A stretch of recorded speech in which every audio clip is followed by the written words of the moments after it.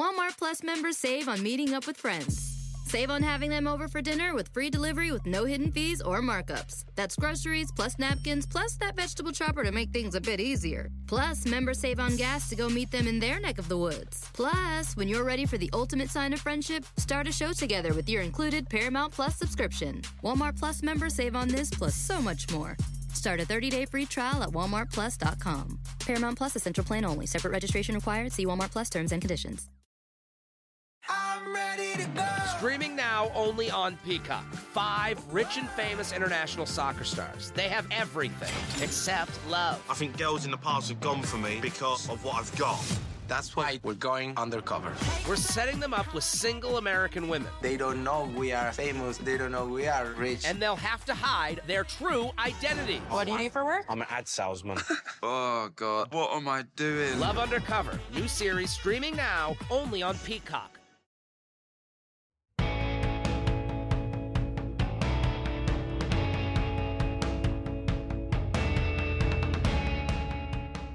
Hi, everybody. This is Peter King. Welcome to the FMIA Mini-Pod. This is a short preview podcast to my longer Football Morning in America column at NBCSports.com and ProFootballTalk.com. It is 3:40 a.m. I'm in Brooklyn in my apartment, and as I do every week, I'm going to go over a few things that happen in the NFL. We're going to say a couple of sentences on every one of Sunday's games. And I want to start by telling you a little bit about what I did the last week. I spent a couple of days in Green Bay on Wednesday and Thursday looking into the future of Mike McCarthy. The 55-year-old former Green Bay Packers coach led the Pack to a Super Bowl championship in 2010. And since then has been fighting to get back, never did. And the Packers fired him 54 weeks ago after, in his last nearly 3 years, he went 23-23-1 in that period of time. And the Packers moved on with Matt LaFleur, and they are flourishing. They're 11-3. Mike McCarthy and his family stayed in Green Bay. His wife is from Green Bay. They have a beautiful home there. And I went over and spent some time with him. We talked about his future.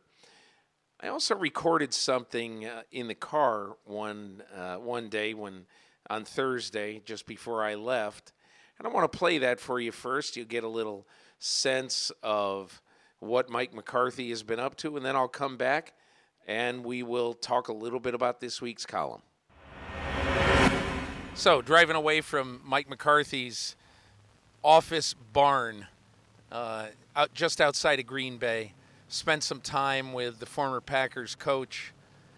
And Mike, you'll hear a lot of this on the podcast this week, but the one thing that strikes me that I did not expect is sort of the emphasis on the new, the emphasis on some things that people might not really know about you. We spent a lot of time talking about analytics and about what you would like to bring to whatever your new job is, assuming you get a new job in 2020. How did you become a big believer in analytics, and what do you think of it? Well, I know based off of perception, per our conversation, but it's really been a big part of my path in the National Football League. I entered the NFL as a quality control coach, so always have had a data processing background.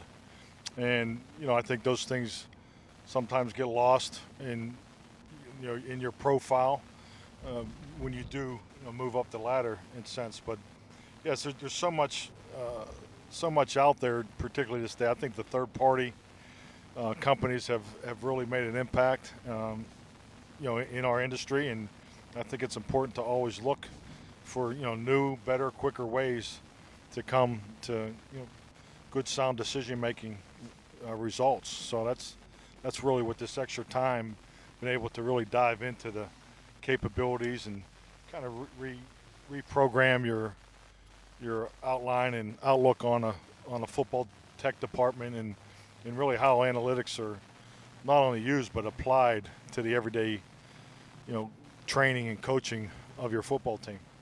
You spent a day in your sort of football discovery process over the past year. You spent a day in Cincinnati at Pro Football Focus, which people would know as PFF. They're kind of pushing the envelope of data gathering and analytics. What'd you take away from that day? Well, I just can't thank Neil Hornsby and Chris Collinsworth enough to really open their doors. But the one thing that's very evident, you walk in there and it's a computer football sweatshop. I mean, I don't think they could fit another individual and a computer into their building. So it's just the ability to grab and collect data is something that I was very impressed with. Not only their process of doing it, but just their commitment to staying on top of all the intricacies of what the game of football presents, but the ability to collect it, analyze it, and then put it into new filters and in designing new programs that really make things quicker and for the coaches and players to study. And because at the end of the day, we all have the same amount of time and energy to do this job. And when you have tools as what PFF has created, it's definitely something that's I think it speaks for itself that every NFL club has looked into or is utilizing. Mike, we'll end with this on this brief little preview of what I'm doing this week, both in my column and on the podcast. But you also showed me a flow chart of what you want basically your football technology department to be. And you have 7 dedicated employees on that flow chart to analytics and football technology. So it seems like you really sort of want to push the envelope in that area. Oh, definitely. It's important because, our job as coaches is how how do we instruct and how do we create the best environment for our players to be prepared to perform. So I think the resources are at an all-time high as far as how you evaluate the game, and I think as we were able to talk through the flow chart, the organizational chart, just a distinct job description of each position and how it fits to the coaching staff, to the personnel department, to the wellness people that directly support the football team, particularly the locker room. So I think it's a vital component of today's NFL. So instead of reading the entire McCarthy column to you, I'm going to read part of it, like the first third, and then hope that you come and read the rest of it. Then I'll get into the rest of the column. So here we are. Dateline, Ledgeview, Wisconsin. It would be unfair to say that Mike McCarthy has reinvented himself in the 54 weeks since getting fired by the Green Bay Packers. However, as he prepares for what he hopes will be a second chance to be an NFL coach come January on his 20-acre place 8 miles from Lambeau Field, tinkering is most definitely happening.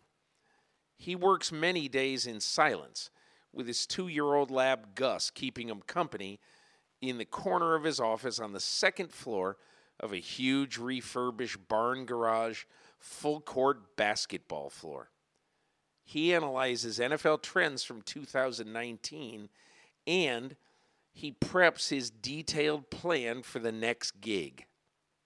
Less volume, more creativity is one of the signs at his desk. And he's taken that seriously. When you go 23-23-1 in your last 3 years with Aaron Rodgers as your quarterback in all but 5 of those games, you know you'd better adapt, or you'll remain an ex-coach. In the span of 3 meetings with the 56-year-old McCarthy in the tundra last week, one slide on his deck spoke volumes about where he's at with his future. It's his football tech plan. There's a flow chart for his proposed 14-person football technology department, including 6 people in video and an 8-person analytics team. The chief of football technology tops the department, which will run both video and analytics. The top analytics lieutenant will be a coordinator of database management, coordinator of football analytics, and coordinator of mathematical innovation. Below them, football technology engineer, football technology analyst, and football technology analyst, another one. And finally, a football technology intern. McCarthy spent a day last summer at PFF offices in Cincinnati, that's Pro Football Focus, discovering how much more data is available than he'd realized. PFF data will be a key component of his analytics tree, as will GPS tracking of players and next-gen stats. The mathematical innovation hire will be crucial. This guy here has to see the world differently, McCarthy said, pointing to that job on the flowchart. He will be very, very important. During his Green Bay tenure, McCarthy once asked an analytics candidate for a Packer job to spend a couple of days observing everything they do on the football side of the business. Come up with a few suggestions how we could do things better, McCarthy asked. And this young math guy from Harvard observed a ball stripping drill where defenders tomahawk down on the ball trying to force fumbles. The guy came back a few days later with math formulas suggesting that it would be more efficient to punch from below the football in the ball carrier's arms. McCarthy was convinced. The Packers changed the drill. I asked McCarthy if he'd watched Jeopardy last summer. He didn't. I mentioned the summer run of the brilliant James Holzhauer, who obliterated opponents for 32 straight games and won $2.7 million. His mode, be very aggressive, very fast, and always bet big. I met Holzhauer in July and wrote about him, and he had different ideas about football strategy and football betting that I hadn't heard before. McCarthy had heard of him, and when I told him Holzhauer told me last summer he wanted to work in analytics for a football or baseball team, the coach perked up. I want to talk to him, McCarthy said. So, that's the first third of what I wrote about McCarthy. Some interesting stuff after that, just such as exactly what he's trying to do in the next iteration of him. And I really think you'll enjoy it. So, we're going to move on to some stories of the week that I thought were really interesting this week. I'll read you 3 of those, and here are the 3. Cool for the Bills, but the division title is still pretty unlikely. Buffalo's 4-pick night won a survivalist game in Pittsburgh 17-10 and clinched a playoff berth for the second time in 3 years for Buffalo. Tre'Davious White, smart and anticipatory and tough, bolstered his All-Pro campaign with 2 more interceptions off Devlin Hodges. The 10-4 Bills play the 11-3 Patriots next Saturday afternoon in Foxborough, but the Bills have to go 2-0 down the stretch and New England 0-2 for Buffalo to win the AFC East for the first time since 1995. New England has the common foe tiebreaker by virtue of beating Philly and Cleveland, while Buffalo lost to both. If the Bills, who clinched the playoff spot Sunday night, make the playoffs as the 5th seed, it's possible they could have to beat Deshaun Watson, Lamar Jackson, and Patrick Mahomes, all on the road to get to the Super Bowl. Yikes. For a team that hasn't won a playoff game in this century, that is a big task. Like Coach McDermott has told us, this team is not connected to the past. Tre'Davious White told me from Pittsburgh after the game. We're our own team. We want to write our own story. When we go to New England, it's a big game, but we'll do what we've done all year. Don't try to be nobody we're not. Run to the ball. Be 1 of 11. Go into the game and just do what we do. That's been good for us so far.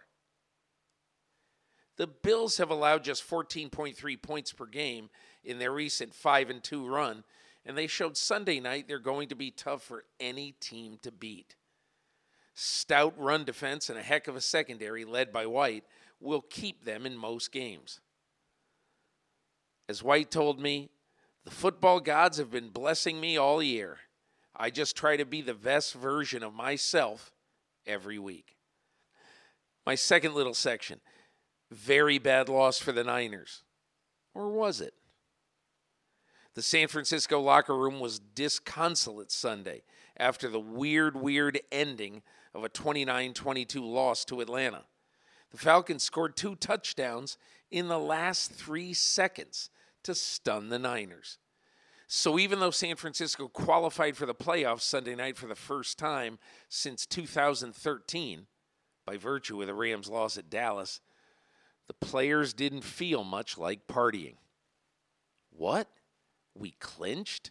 That's weird, veteran tackle Joe Staley said post-game. The loss left San Francisco at 11-3, the 5th seed in the NFC tournament for now, while boosting 11-3 Seattle to number 1. But here's the good news. San Francisco wins the division with a 2-0 finish. Sounds easy enough till you remember the 49ers play the Rams in Week 16 at home and the Seahawks in Week 17 to end the season. Week 17 finds Seattle hosting San Francisco. What a schedule the Niners have had this year. And here they get tripped up by the struggling Falcons. Jameis makes his case. The Bucs are suddenly dangerous. They've won 5 of 6, averaging 31 points a game in that impressive run. And no matter who they play at wide receiver, Jameis Winston finds a way to hit them. On Sunday in Detroit, he became the first quarterback ever to throw for more than 450 yards in back-to-back games. The only negative is that Winston leads the league in interceptions too, as well as passing yards. And he just doesn't seem to be able to make those picks stop. The one thing I have to work on is protecting the football, he told me from Detroit after the rout of the Lions. And he's right. If I'm Bucs GM Jason Light, I try to do a bridge deal with Winston, maybe 2 years near the top of the market, while seeing if coaches Bruce Arians and Byron Leftwich can coach the giveaways out of him. But I do not let Jameis Winston go.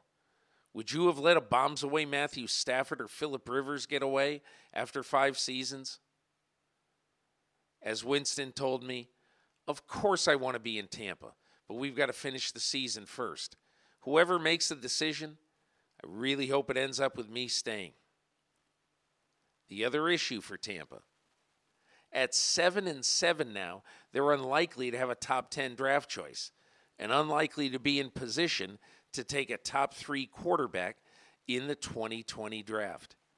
It's all lining up for Winston to enter a 6th year as Tampa quarterback in 2020, and rightfully so. So a few more of those I have in here, and I hope you go to NBCSports.com or football to read Football Morning in America. A lot of fun stuff in there, including in my awards section, my team of the week, the Newtown High School football team in Newtown, Connecticut. As you may have heard, an incredible story. 7 years to the day after the Sandy Hook school shooting in Newtown killed 26 elementary school children and staff, Newtown faced off against Darien High School in the Class LL High School Championship game.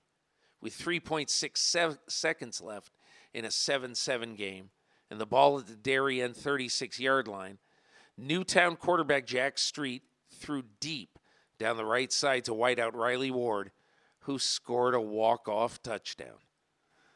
That is really one of the coolest stories. Now to the part of the program you absolutely love the most. A comment about every game in the NFL on Sunday. Here we go. Kansas City 23, Denver 3. Was it just me, or did Drew Lock look like he was playing in a blizzard and Patrick Mahomes looked like he was playing on Miami Beach. What a fantastically normal game for Patrick Mahomes, even though they only put up 23 points. You know, he had it all going on in the passing game, looked very, very good, I thought. I'll tell you what, the Chiefs are going to be trouble in January. They have got a defense now, and you can't tell much because they played on a skating rink, but I think they're going to be a very interesting team in January. Philadelphia 37, Washington 27. You know, the Greg Ward story I just think is the coolest story there is. Here's Greg Ward. He's the quarterback of the University of Houston. He's on the practice squad for 2.5 years in Philadelphia. He just wants to play football. He even goes to the AAF for a while. And against Josh Norman, with the game on the line, he catches a beautiful throw from Carson Wentz in the end zone. And good for him. He said after the game, "I'm going to send the game ball to my mother." What a cool story. Houston 24, Tennessee 21. I just think Tennessee, you know, has been a little bit, has been hot as blazes and has been excellent. But I really wanted to see what happened when they played a game that was absolutely huge and a game that they were going to have to play really well to win. I mean, look at their last 3 wins. Jacksonville, Indianapolis, Oakland. I mean, not a great team among them. And here they were playing basically for the division, and they just didn't play that well. The Giants 36, Miami 20. So happy, even though I've been a critic of, not necessarily of Eli Manning, but of the Giants' basic desire to just relive the past at every turn. You know, sentimentality wins nothing in football. However, on a day that sentimentality really meant something in New Jersey, I thought Eli Manning was great. I thought it was so cool, the video they shot of him after the game in the Giants locker room. Good for Eli in what could be his last game, not only for the Giants, but in the NFL. Seattle 30, Carolina 24. One of the best and most underrated statistics of this or any other year is that the Seattle Seahawks this season had 5 trips to the Eastern time zone. 5 games in Eastern time this year. Every one of them was a 10 a.m. body clock game. In other words, they're a Pacific time zone team. They were coming to the Eastern time zone, and every game was at 1 o'clock in Eastern time, 10 o'clock Pacific time. Seattle's record in those games, 5 wins, 0 losses. New England 34, Cincinnati 13. This was a game that I think Ben Volen of the Boston Globe wrote it. He goes, hey, the offense barely got out, just basically got out of the way. A great game by Stephon Gilmore in the secondary with a great anticipatory pick 6 off Andy Dalton. And Andy Dalton, one of his final starts before the Joe Burrow era begins. Tampa Bay 38, Detroit 17. I mean, Jameis Winston's amazing, really, I think. He's got an awful lot of pressure on him now. He's got receivers dropping like flies. Both Evans and Godwin now have hamstring injuries. They still got 2 games left to play. But as I wrote, boy, it almost doesn't matter who the receivers are. It'll be interesting to see. They get a national TV game. He'll be on display against a good defense, the Houston Texans defense, on Saturday in Tampa. By the way, I love that triple header idea on NFL Network that's going to be on Saturday. It's going to be a lot of fun. Green Bay 21, Chicago 13. I'll tell you, the Packers, obviously at 11-3, how can you complain? It's been a dream first season under Matt LaFleur. And again, the weather was really, really cold in Green Bay on Sunday. They just haven't been a smooth running offensive machine every week. We'll see how that stacks up going into the playoffs. But I'm sure this is a team that in its remaining 2 games, at Minnesota, at Detroit, especially because they're going to be on indoor fast tracks. The Packers are really going to try to get it going offensively better than they have been. Arizona 38, Cleveland 24. what might have been the last game for Larry Fitzgerald in the desert. That's the last home game of the Cardinals for the year. Not a good day for Freddie Kitchens and the Cleveland Browns. The Arizona Cardinals had lost 6 straight, and Cleveland could not handle them, and Cleveland gave up 38 points to the Arizona Cardinals. Jacksonville 20, Oakland 16. I just love watching Gardner Minshew play football. How fun is he? Everything is every play is sort of on a canvas, and is so much fun to watch, because you just have no idea what's going to happen. Minnesota 39, the Chargers 10. And look, Minnesota's really good. On a given day, they can beat anybody in the NFL by 10 points. They can. That's how good they are. If they get quarterback consistency in the playoffs, this is a team, I think, that could win 3 road games and play in the Super Bowl. Can, not will, but can. The NFC is going to be a really, really good playoff conference this year, by the way. And on the other side, man, are we seeing the end of Phillip Rivers with the Chargers? Just an ugly, ugly day and a bad season for the Los Angeles Chargers. Dallas 44, Rams 21. This is the game that the Dallas Cowboys drew up in the offseason. This is the kind of game they would like to play. It was over early. And, I think the fact that they've only played a couple of these games this year, maybe the Philadelphia game and this game, they have not played with any consistency. That's not going to be good for Jason Garrett when it comes time to figure out what the future is for him. Atlanta 29, San Francisco 22. Look, one of the most shocking games of this year.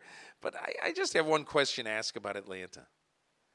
How can they be so bad most of the year and win at New Orleans and at San Francisco? Somebody explain that to me. I do not think it reflects well on the coaching of that team. And finally, Buffalo 17, Pittsburgh 10. I totally was into what Chris Collinsworth was talking about with Tre'Davious White, the cornerback for the Bills, 2 picks. I'll tell you, the Buffalo-New England game on Saturday in Foxborough, that is going to be some must-see TV. So those are my games of the week in the NFL.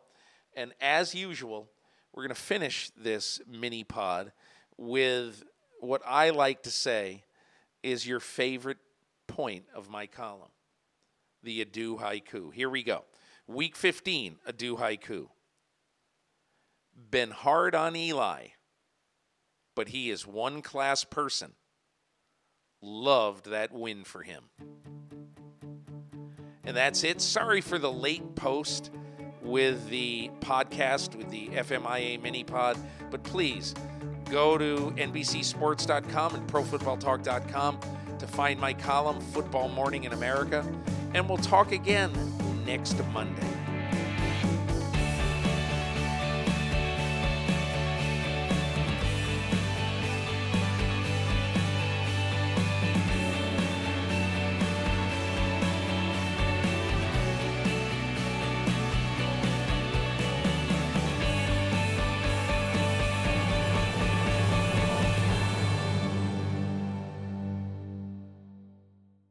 Walmart Plus members save on meeting up with friends. Save on having them over for dinner with free delivery with no hidden fees or markups. That's groceries plus napkins plus that vegetable chopper to make things a bit easier. Plus, members save on gas to go meet them in their neck of the woods. Plus, when you're ready for the ultimate sign of friendship, start a show together with your included Paramount Plus subscription. Walmart Plus members save on this plus so much more. Start a 30-day free trial at walmartplus.com. Paramount Plus Essential Plan only. Separate registration required. See Walmart Plus terms and conditions.